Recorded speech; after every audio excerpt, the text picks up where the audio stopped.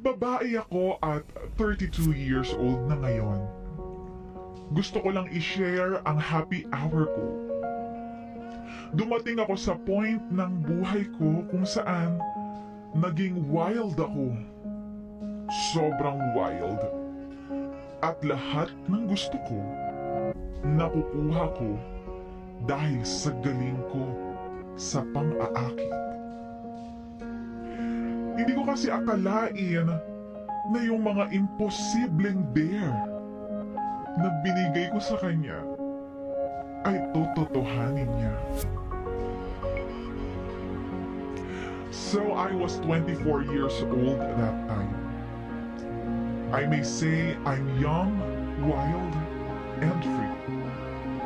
Madami na akong napuntahan na mga lugar at marami na akong mga taong nakasalubha.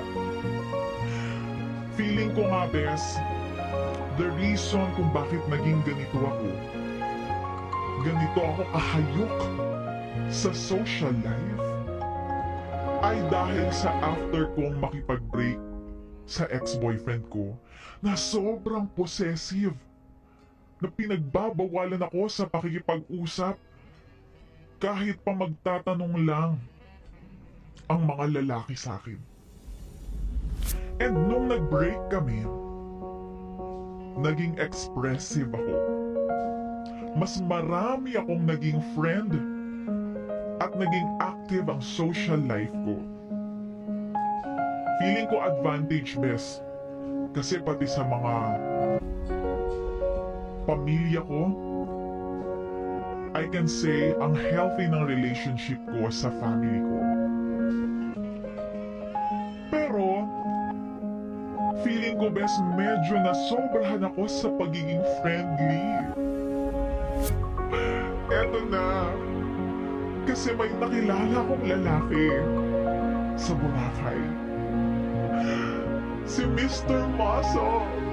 Mr. Mo. Alam na, bes, kung bakit Mr. Maso. Kasi nga, ang laki ng katawan niya. Kaya ako napadpad din, bes, sa Bora o sa Boracay. Ay dahil sa meron akong nabook na piso fare kasama ang kapatid ko that time.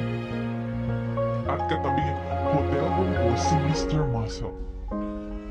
Kasama niya naman yung mga friends niya. At first, we are totally strangers. Lagi lang kasing nagkakataon na nagkakasabay kami sa mga lugar na pupuntahan namin for 3 consecutive days. Kaya doon na kami nagkakilala. Palangiti naman ako kaya nga friendly ako At minsan, nahuli ko siya, nakatingin sa akin. Kaya nag-smile ako sa kanya at may kasama pang pa-dimple. Inaamin ko na type ko siya. At gusto ko siya i-seduce. Sa wild side of me, gusto ko siyang mapasa akin. Isang gabi, pauwi na kami galing sa parasailing activity. Nilapitan niya ako at tinanong ako kung gusto ko daw ba sumama sa kanila sa isang bar sa Station 2. Kaya, sabi ko, sige, sasama kami ng kapatid ko. Last day na din kasi namin yon sa Boracay. So ayun, nag-inom, nagkakwentuhan, at nagkasayawan. Ang saya ng clubbing experience ko, bes. Tapos si Mr. Muscle na kasama ko, bakod na bakod ako sa mga biceps niya. Nararamdaman ko pa ang paghawak niya sa aking Pia words back na bewang. Sexy Nararamdaman ko nga na hinahawi niya pa ang buhok ko na basang-basa sa pawis galing sa kakasayaw namin. Habang sumasayaw kami sa dance floor, sinabi niya sa akin, Bes,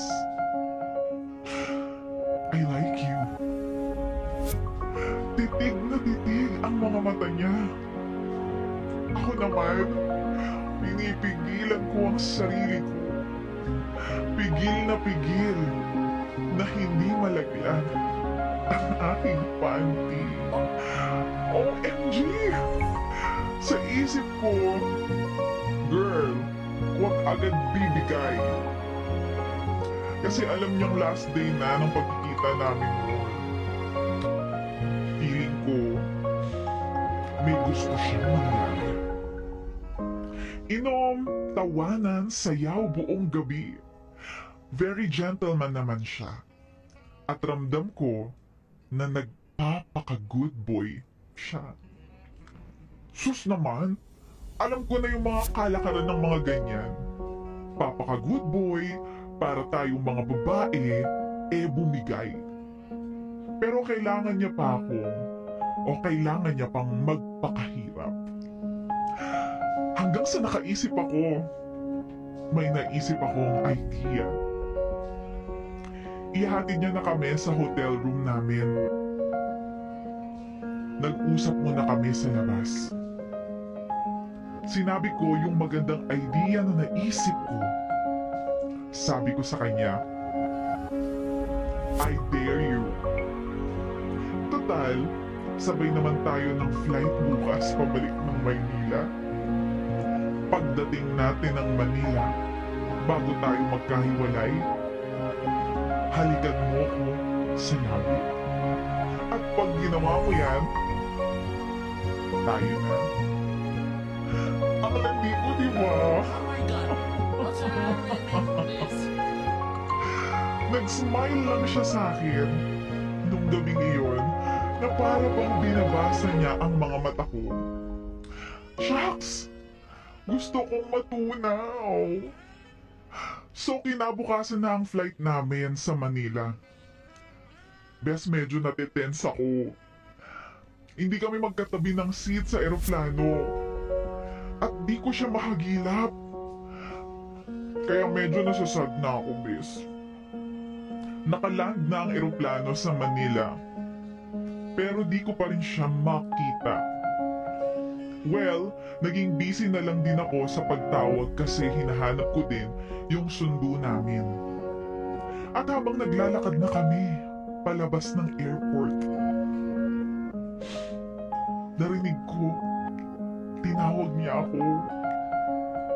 At alam ko na siya yun. At sa harap ng napakaraming tao, at pati na rin ang mga tao na nakasama namin sa Boracay, sila ang naging saksi sa aming kissing scene sa airport. OMG, grabe! Pulang-pula ako, bes. So it means, kami na. Kami na, bes! Ang bilis-bilis, di ba? 3 times a week kami magkita. At sa ikapang second week namin, dun niya na ako dinala sa apartment niya. Nagkasubukan kami pagdating sa pagtutong eats. In fairness, magaling siya. Third week, bes, lagi na ako sa apartment niya at lagi kaming nanonood ng movie pag wala kaming magawa. Then on, medyo nakaramdam na ako ng pagka-bore sa aming relationship. At magwa 1 month na sana kami. Magka-text pa kami, bes, na nagpaplano na siya ng monthsary namin. Kaso naman ako, naging matamlay na. Gusto kasi niya na magpamassage at kumain kami sa buffet sa monthsary namin. Kaso tumanggi ako eh. Naramdaman niya agad yung pagiging cold ko. So di na ako nagpaligoy-ligoy. Sinabi ko na sa kanya na parang ayoko na. Hanggang sa nag-message na lang siya sa akin. Sabi niya, okay, take care. Bye. Yun yung huling sinabi niya sa akin. At sa text na yun, naputol na ang lahat. Wala na kaming communication at pati sa Facebook, block na din ako sa kanya. Lesson learned, best? Kilalanin maigi yung guy at huwag maagang bibigay. Oh my God!